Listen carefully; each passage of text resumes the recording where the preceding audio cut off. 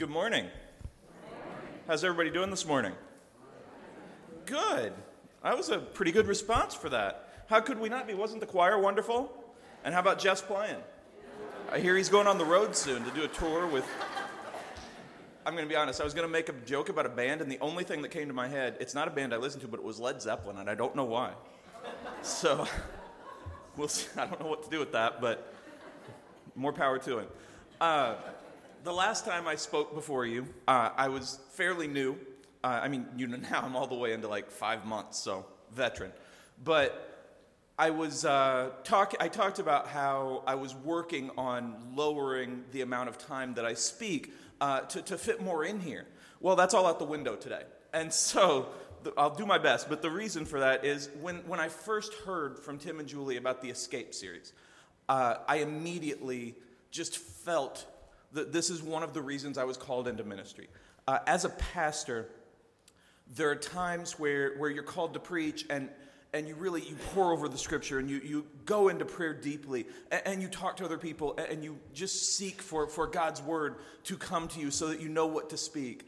But there are also times where you just have that immediate just revealing of his word, like this is what you're going to preach. And this is one of those times. Because in this series, it's about disappointment, it's about fear, and this is the last week for it, so you've heard all of these messages, and I knew that I was called to speak about depression. And as a pastor, as a counselor, I'm a trained mental health technician, I'm a youth pastor, all of these different things, I've run into this so often. I've counseled people, I've heard it, I've seen it, and then above all of that, I suffer from it. And so it's something that this is the first church I've been in where I felt free to talk about it in such a way, because there's such an air of judgment that goes along with depression, such an air of misunderstanding, not from a negative place, but from I don't feel this, so I don't know how to deal with it, I don't know how to talk to it. And so it kind of goes into a place of you talk to somebody who's going through depression, you're like, just smile, stop being depressed. And that's essentially like if somebody has the flu and they come up to you and you're like, well, hey, just stop being sick, it's okay. And so it's something that there's nothing wrong with not understanding, but once you go through it from either side, you start to realize that it's a burden to bear, but it's also something that can help you to understand other people. So we've already read the Old Testament scripture, but I want to go back to it. This is Jeremiah chapter 20, verses 7 through 18. O Lord, you misled me, and I allowed myself to be misled. You are stronger than I am, and you overpowered me. Now I am mocked every day. Everyone laughs at me. When I speak, the words burst out. Violence and destruction, I shout. So these messages from the Lord have made me a household joke. But if I say I'll never mention the Lord or speak in his name, his word burns in my heart like a fire. It's like a fire in my bones. I am worn out trying to hold it in. I can't do it. I have heard the many rumors about me. They call me the man who lives in terror. They threaten, if you say anything, we will report it. Even my old friends are watching me, waiting for a fatal slip. He will trap himself, they say, and then we will get our revenge on him. Jeremiah was a prophet of the Lord, and he's referred to as the weeping prophet because his messages were mostly about, destruction is coming if you don't get right, because that was the time that he lived in, and they really needed that word. They really needed to know, hey, God is here, and you need to get right because things are coming fast, and things are going to move fast, and you have to be on the right side here. And so he would preach that. And he was referred to as Magor Misabib, which is Hebrew for terror on every side. And people would mock him with that. They would say, oh, here comes Jeremiah. He's going to say some bad stuff. Let's get in line and listen. Let's, get ready for the tears, all of this stuff. And so he felt that. And what he does in the scripture, and the reason that I feel so drawn to this chapter in Jeremiah, is he shows you a glimpse into depression. He shows you what it's like to deal with that, to deal with the feeling that you're being mocked constantly. Now there were people that did mock him. But I would also go as far to say that he probably felt that even when he wasn't around them. He probably felt that from himself. And he talks about how he would give up if he could, but God's fire is so strong in him, which is important because you need that fire. And that's how we get through everything, because whether you have depression or not, you're going to go through tough times in life. And so you're going to have choices over and over and over again. Do I quit? Can I quit? Or do I keep going? Do I keep fighting? And so Jeremiah shows that in this. And when he talks about, people are mocking me, it brings to light how I feel most of the time. Now, I know it's interesting because in your head you can know something to be true, but then in your heart you feel a different way. So I have almost a constant voice in my head saying they don't care what you're saying. Like if people don't laugh at my jokes, which are usually super funny, I will laugh at them, which helps people to know when to laugh, and that's good. But I will have this immediate thought of, they don't want to listen to you. Or if people whisper during service, now nobody in here will ever talk during service, I know that. But if I'm like, they're talking about me. And it's like, I know that's not true, but I don't know that's not true, which sounds crazy, but I work with teens, so just deal with it. And so I have that constant voice of, you're not good enough.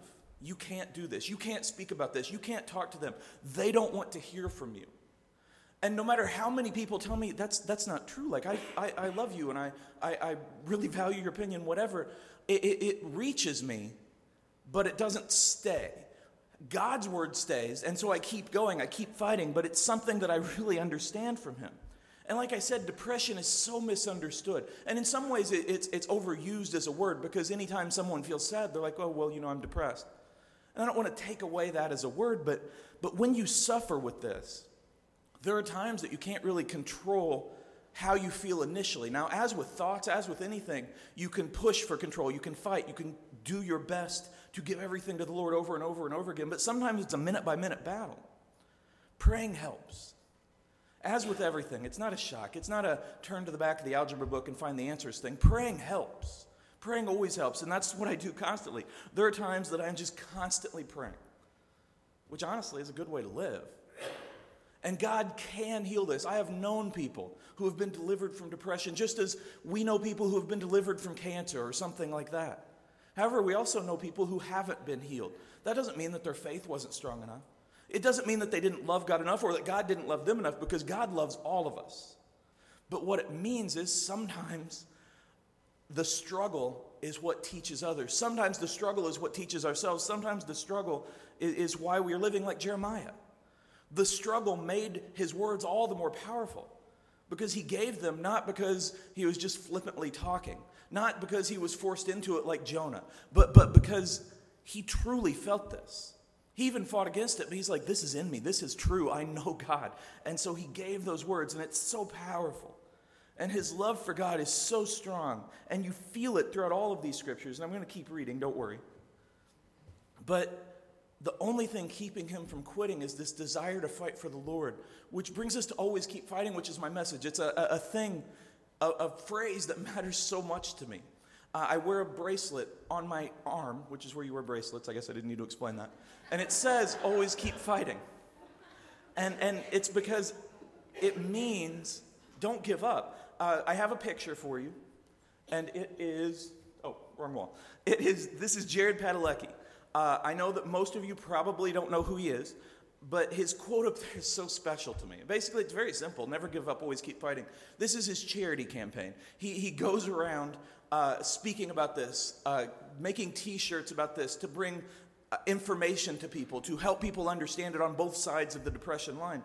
He is 6'4", like in really good shape, like quarterback shape. Like Tom Brady's probably a bad example because you guys probably hate him, but that kind of guy. Come on, Dalton. I can't use Dalton, but he's an attractive guy. He has a beautiful wife, beautiful children. He's on a hit TV show that's run 15 years. Supernatural, it's my favorite show. We'll talk about that a little bit later. Some of you may know him from Gilmore Girls, which, I don't know. It's probably good.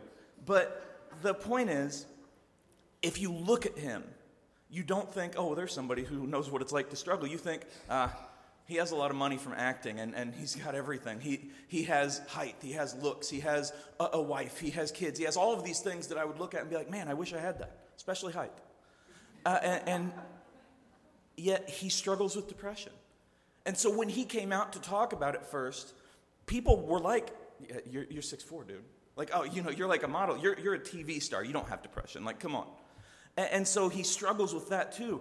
And even though he has a good life, he feels judged, he feels mocked, but he goes around and he fights. He helps people to know that it's okay to fight. He helps people to know that it's okay to give yourself to the Lord like that and to speak, to help other people. And it is a battle. And I say this from experience on both sides of the line, like I said. It is a battle, and some days I wake up and there's no reason to be sad. None at all. Like I just wake up and I feel so awful, and I don't want to get out of bed. And it stinks and it hurts, and there's nothing to do about it but get up. And that's where always keep fighting is, because you look and you say, okay, God's fire is in my bones. I have to stand up. And so you do, you fight. Some days are a little better. And I want to go to Jeremiah again for verse 11. But the Lord stands beside me like a great warrior. Before him, my persecutors will stumble. They cannot defeat me. They will fall and be thoroughly humiliated. Their dishonor will never be forgotten. O Lord of heaven's armies, you test those who are righteous, and you examine the deepest thoughts and secrets. Let me see your vengeance against them. For I have committed my cause to you. Sing to the Lord, praise to the Lord. For though I was poor and needy, he rescued me from my oppressors. This is almost like a new person wrote it. It's almost like happy Jeremiah came up and was like, hey, step aside, sad Jeremiah, let me go. And you see just the immediate shift from dark to happy. That's what it's like to have depression, because you don't always know how you're going to wake up. It's such a difficult thing. And yet, even at his darkest, he was aware of God. And at his happiest, he took the lessons from the darkest and said, I need to fight this. And so that is how he found strength. He found strength in the happy times. He found strength in the good times. But most of all, he found strength in God, because sometimes it does feel better. The way that I describe it, and it's tough. If you've never had it, if you've never suffered with it, for one, I'm happy for you. But it's something that is very tough to describe, because everybody understands what it's like to be sad. But for most of us, it's like, I'm really sad, but if I eat some chocolate, I'm okay. Or if I would say watch a Bengals game, but we know how that works. Ohio State is good. Ohio State, I saw they scored like 70-some points yesterday. So that, that stuff makes you happy. Things like that make you happy, and that's good. But when you struggle with depression, when you suffer from this, the way I describe it is, if you think of your happiness on a scale of 1 to 10. So like 1 is really, really sad, and 10 is really, really happy. 10 are the people who walk around singing and clapping all the time, and you're like, a little too happy. But I hope, if somebody's in here, it's no shot. But it's for most people, and I'm going to use the word normal, but I mean more average, like the average person. You wake up 5 or 6. Like you wake up in the middle, maybe a little happy, maybe a little sad some days, but you wake up pretty good. And then if a lot of good things happen, you go up to an 8, maybe a 9. Birthdays, holidays, times when family is around, when fun things happen. Maybe for some of you, when family leaves, like whatever it is that makes you happy. You wake up, and then you can get pushed up to an 8 or 9. And then if bad things happen, you drop to maybe a 4 or 3 at the worst. Well, for me, I wake up at a 3 or 4 through nothing else happening. Now, I have a lot of experience with it. I'm a pastor. I give everything I can to the Lord. And so I can get up to a 5, maybe a 6. And for me, that's like insane happy. But for other people, it's like, dude, why aren't you more happy? Why aren't you smiling more? There's an interesting quote that I actually love. It's from Russia, which all great quotes come from. And it is, if someone smiles all the time, they're either insane or American. Because here we put such an importance, such a power on smiling. Women hear it all the time, like, you should smile more. But all of us, it's like, hey, smile. That'll make you happy. Smile. Show your smile. And so you have such pain behind that smile sometimes. But for that scale, where I can get up to a 6, it's remarkably easy to drop to a 2 or a 1. And we see this with Jeremiah.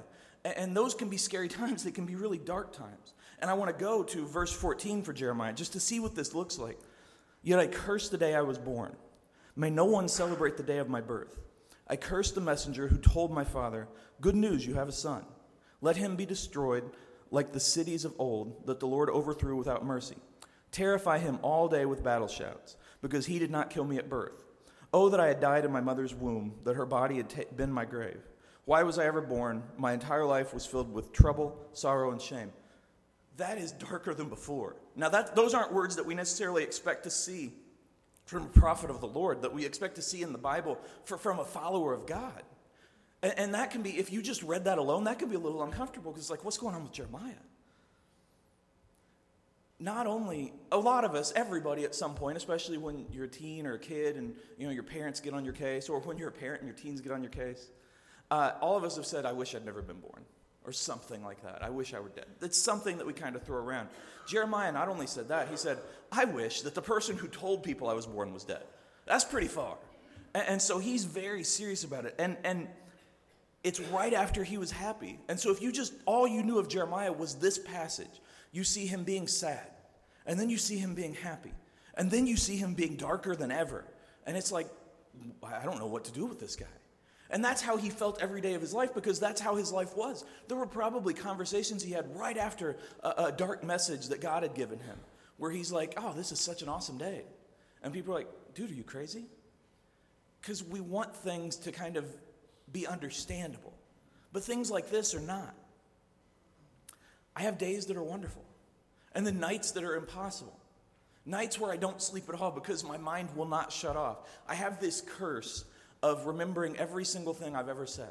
And I'm not just saying that as hyperbole. I can remember every single thing I've ever said since kindergarten, which is hard because I was pretty stupid in kindergarten.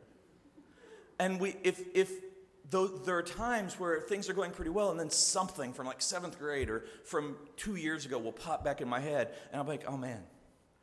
Because I'm harder on myself than anyone else ever could be. I've had people leave my life because they're like, you're just not happy enough. It's just too hard to keep you happy. It's too hard to be around you all the time. And that hurts. I understand it, which hurts a little bit more. But that's why Always Keep Fighting works for the loved ones of people struggling with depression too. You see, I'm going to say something right now that I hope will help you if you have someone in your life who struggles with this. There is nothing that you have ever said or done that caused it. And there is nothing that you can ever say or do that will, quote unquote, fix it. All that you can do is show your love to them, show God's love to them. All you can do is be there. And that's why it's important for you to also always keep fighting. Because there will be times where you invite someone over and over and over again to do something, and they keep saying no. And you're going to feel the impulse to say, well, I'm just going to stop asking.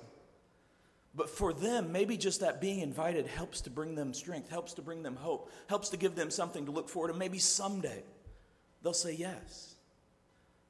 And it's hard to deal with that on both sides of it. It's hard to be in the midst of that because there are times where I'm feeling so depressed.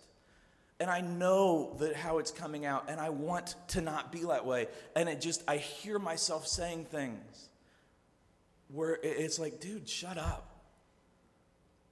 And that's when I pray the hardest. And so I know what it's like to deal with somebody like that because I deal with myself all of the time. In college, 75 years ago or so, when I was trailing through the dinosaurs and everything to get to class, it was I realize those two time things don't work, but don't take from this message, Jeff thinks that 75 years ago there were dinosaurs. I get it. But in college, I went through one of the darkest times of my life, probably the darkest time of my life. I went through months of pushing people away, months of saying no to every invitation, months of kind of going to class. Now, I still had my great-grandma's voice in my head, too, which was like, you better get an A or not come home. And so I went to class enough for that.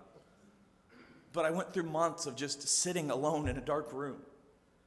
And I remember once, I saw something on, does anybody remember the show Seventh Heaven? It was a pretty good show. It was a Christian show-ish, and it was a good show about a family that was with a pastor, and it probably got weird near the end because all shows get weird near the end. But I saw on this one episode that I watched, like this one time I watched it, there was a kid on it who I think was like Lucy's friend, and I don't even know if that's the right name. But he was just sad all the time, and he was doing a lot of the things I did. And at the end, they have like this, the more you know, special thing, where it says, if you struggle with depression like so-and-so, then go to this website, find answers, find help. And I went to the website. But more than that, I was like, wow, I didn't know this was a thing. I didn't know this had a label. I didn't know this was something that you could actually fight. And so I remember going straight to the Lord and praying and just feeling Him within me, giving me more strength. And that was the beginning of my fight back, the beginning of me coming back to a semblance of normalcy, the beginning of my ministry in many ways. And so I saw in someone else a sign from the Lord.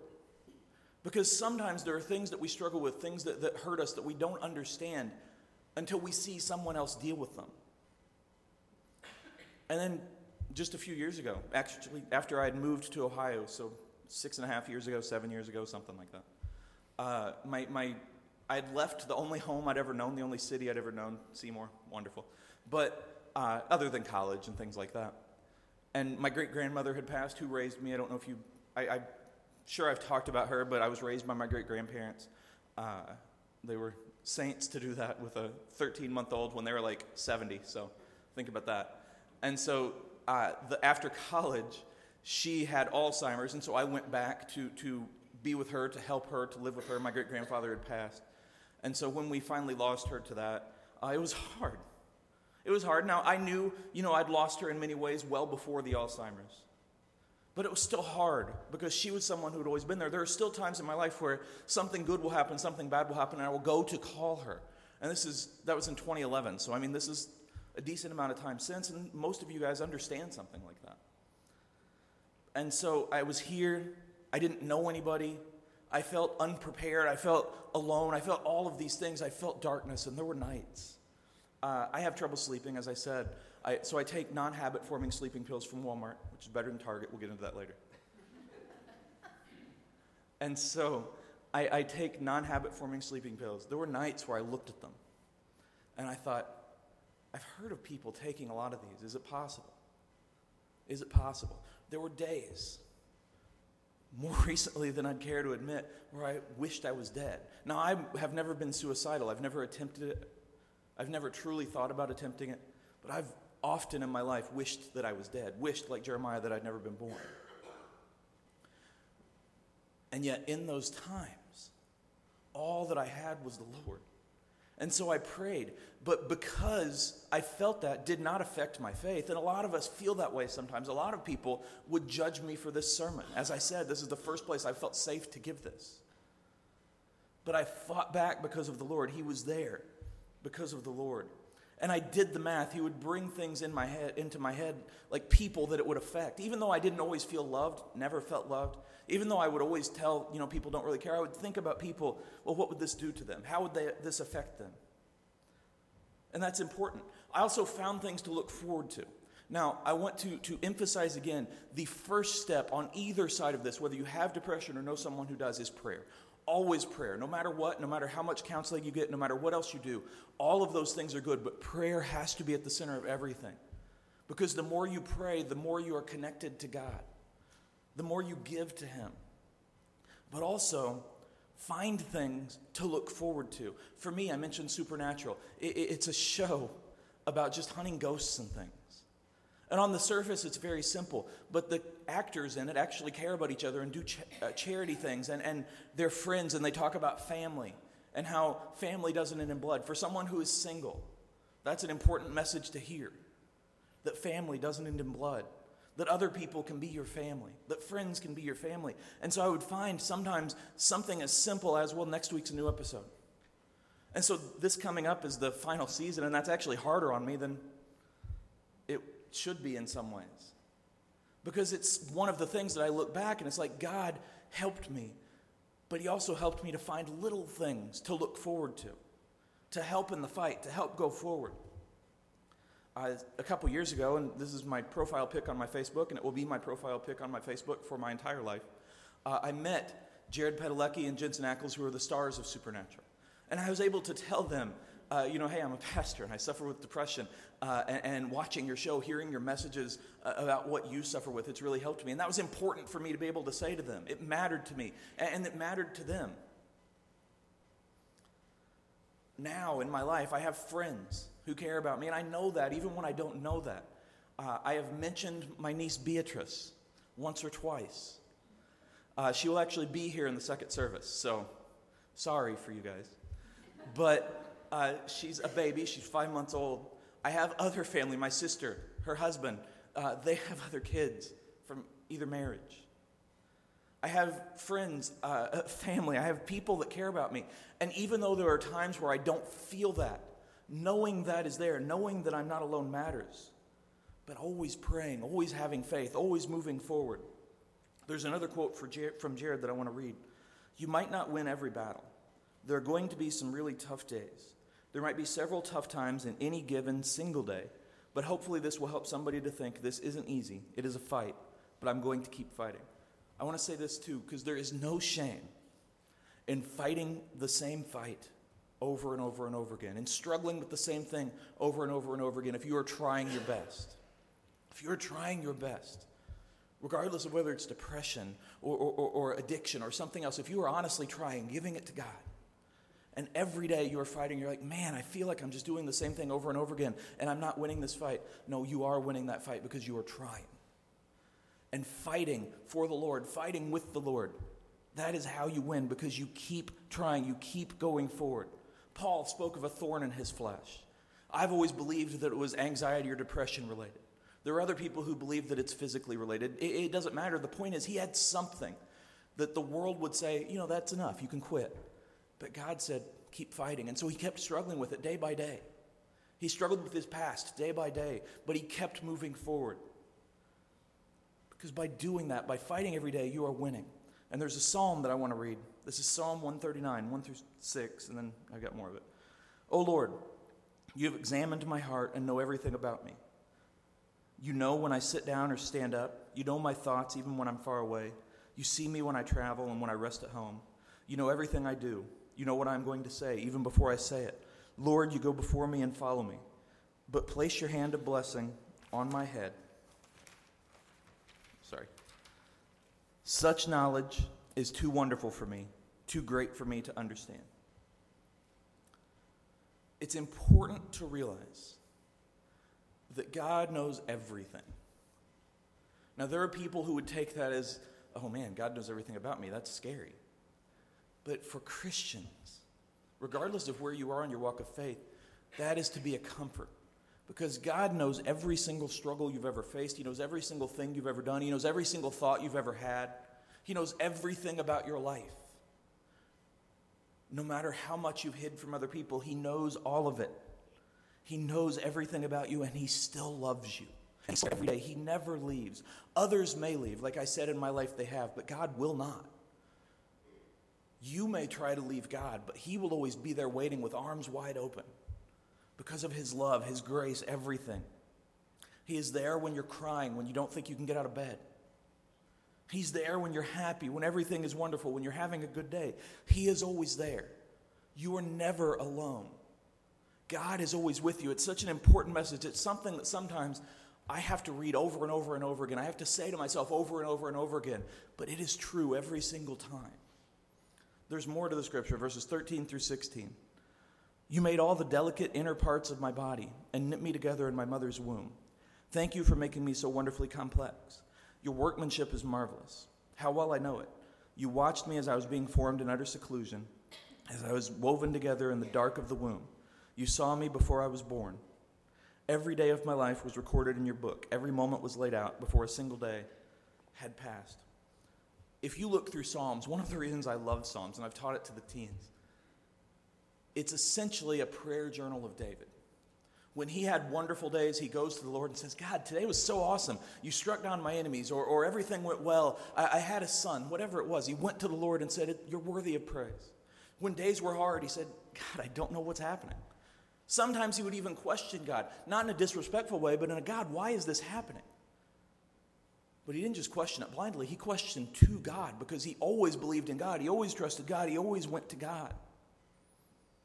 And he talks here about you were formed in your mother's womb. You were perfect. You are as you are supposed to be. This is something I struggle with. I struggle with pictures of myself. You can ask Becky, who takes pictures for the staff sometimes. I'm a difficult one. I avoid cameras, and I am a master at avoiding cameras. You can ask my mom that when she's here later. But I struggle with seeing myself. I hide from mirrors. It's hard for me to think like that sometimes. I try on several different shirts and things like that until I'm semi-happy before I leave the house sometimes. Sometimes I'm fine. But it's something that I struggle with, and yet I keep looking at this scripture. Because I keep having to fight. I keep having to say it. I keep having to read it. I keep having to read that David thought this too. I'm harder on myself, like I said, than anyone else ever could be. And that's a hard thing because there's no escape from that. Bullying is never good, but even when you're being bullied, you can kind of find an escape at home, an escape somewhere. But you can never escape your own thoughts. Jeremiah mentioned the day of his birth. I don't celebrate my birthday. I hide it from people. And there are people who are like, oh, no, it's okay. You can tell me. It's something that I can't even explain why I don't like it, but I don't. Now, that said, you can give me presents any day of the year. I'm not going to turn them away. Cash always fits. But it's something that just within me is hard. It's hard to deal with. It's hard to struggle with. And even though I'm harder on myself than anyone ever could be, God is not.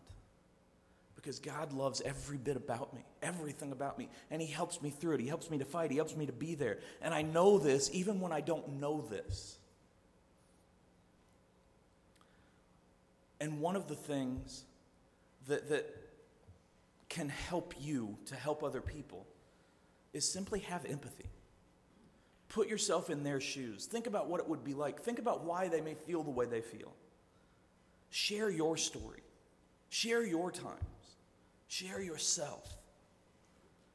Tell people and remember yourself that you are not alone.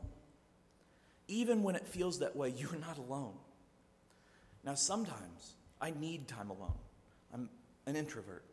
And so sometimes I always love my ministry. I always love the teens. I always love being here. I actually have grown to love preaching, which is something that I never ever thought I'd say. I still get nervous before. I still kind of freak out, especially during the choir songs, because a lot of times I wear like the headset mic, and so I check it 100 times to make sure it's not on so nobody hears I sing. Because the dirty secret there is I can, and I don't want people to know that. It doesn't mean I'm going to be in choir. Just saying. But I know that there are times that I need to be alone, to recharge, to be with God, to just do something, to kind of ease my mind, to ease what I feel. And so we're always kind of taught, if you see someone sitting alone, go wrap your arm around them and make them not be alone. Now, I'm not saying to never go near somebody that is alone, because you still should, because we are God's people, and people want to feel welcome.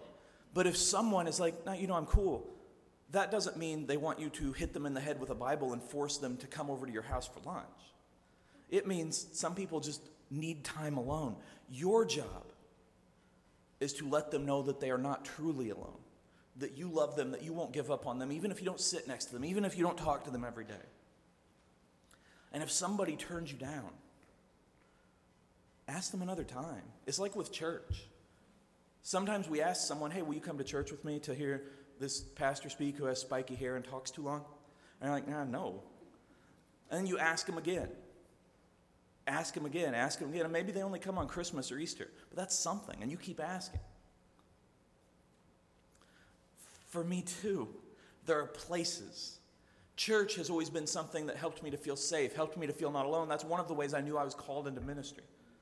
Chicago, greatest city in the world. I actually know Chicago better than I know Cincinnati or Indiana. And I realize Indiana's not a city, but none of you care about cities in Indiana. Even though I use coming back in basketball, I promise. But there are places where I feel, and so I go to Chicago every year in August, and I go alone. Because I feel the Lord there in different ways. And when I come to church, I feel the Lord in different ways. There's another scripture from Jeremiah that I love, and we hear all the time, but it's amazing. For I know the plans I have for you, says the Lord. They are plans for good and not for disaster, to give you a future and a hope. In those days, when you pray, I will listen. If you look for me wholeheartedly, you will find me. There are a lot of different religions in the world. There are a lot of different cults. There are a lot of different beliefs. But none of them have a God who thinks of us. There's only one God, we know that. But the God who created everything, the God who is omnipotent, the God who is omniscient, the God who is omnipresent, the God who is good, the God who is complete, the God who is holy, thinks of you. He has a purpose for you. He has a plan for you, for everyone. That is important to know. And he said this to Israel at a time when they were in exile, when Babylon had the country, when they had no country, no home, nowhere to go. And when they felt dark, they felt alone, they felt lost. He said to them, I'm thinking of you. There's a plan for you. Just bear through the bad times. Keep believing in me. Everyone has a purpose. For me, it's working, it's helping, it's teaching for the Lord. It's being a minister in his name. And I'm always amazed, since I became a minister 700 years ago, I'm always amazed how many people that struggle with depression or anxiety have come to me and said, I really struggle with this, I don't understand it, and I've been able to help because of my own experiences. I am never going to jump up and down and be like, I'm so glad that I wished I was dead for so long. I'm so glad that things have been so dark. But I will always say, I'm so glad I'm able to use this in God's name. Because you don't have to be fully healed to help someone else. You don't have to be fully healed if you are following him. If you are learning and you're giving that experience to other people. There is a place and a purpose for all of us. No matter what you think of yourself, no matter what others think of you, no matter what others say about you. One more scripture. Sorry, I'll hurry. Can anything ever separate us from Christ's love? Does it mean he no longer loves us if we have trouble or calamity, or are persecuted or hungry or destitute or in danger or threatened with death? As the scriptures say, for your sake we are killed every day. We are being slaughtered like sheep. No, despite all these things, overwhelming victory is ours through Christ who loved us. And I am convinced that nothing can ever separate us from God's love. Neither death nor life, neither angels nor demons, neither our fears for today nor our worries about tomorrow. Not even the powers of hell can separate us from God's love. No power in the sky above or in the earth below. Indeed, nothing in all creation will ever be able to separate us from the love of God that is revealed through Christ Jesus, our Lord. Nothing ever stops God from loving you, nothing. Not anything you've ever said, not anything you've ever done, not the worst thing you've ever thought, not the worst thing you've ever done. God always loves you. Now you have to accept that love and seek redemption, but he will always love you. He will always be there. He will always answer your cries for help. He will always know your heart. There is no struggle, no failure, no illness, no depression, no anxiety, nothing ever that will make God stop loving you. Always remind yourself of that and remind others of that. Love others, not how you think they should be loved, but how God thinks they should be loved. Not how you live your life smiling or eating chocolate, whatever it is you do, but how you live your life for God and how God gives you a purpose and an identity. And if this is something you struggle with, if this is something that just eats away at you and you don't know how to deal with it, please ask for help. Do not be ashamed of it, like I was for so long. Because once you ask for help, you can begin that fight back. But even before that, ask God for help. Go to God with everything that you have. And I want to leave you with one thing. You are enough. You are enough. No matter what people say to you, no matter what happens in your life, no matter what you think of yourself, you are enough in God. So always keep fighting. There's something that I say at the end of messages. And the reason that I say it, and you've only heard me preach once, I realize, and now you're like, man, he talks a long time. I always say, that's all I've got. Now, I know that it's not proper grammar. Believe me, I know everyone's grammar. I've got several lucrative English degrees, and I have college loans to prove it. So if you feel led right now to pay off someone's loans, I'm here. But I say that not to have a catchphrase because I don't see it as a catchphrase. I say it because one of the ways I get through doing things that are uncomfortable for me, one of the ways I get through the day is by giving literally all that I have to God. in every message, in every conversation, in everything that I do, even when I don't feel worthy, even when I don't feel enough, even when I don't feel like getting out of bed, I give everything that I have to God. I'm not special, but God is. And so when I say that, it is because I truly mean that I have given everything that I possibly can to him. So just remember, no matter what you are facing, God loves you. So always keep fighting. That's all I got.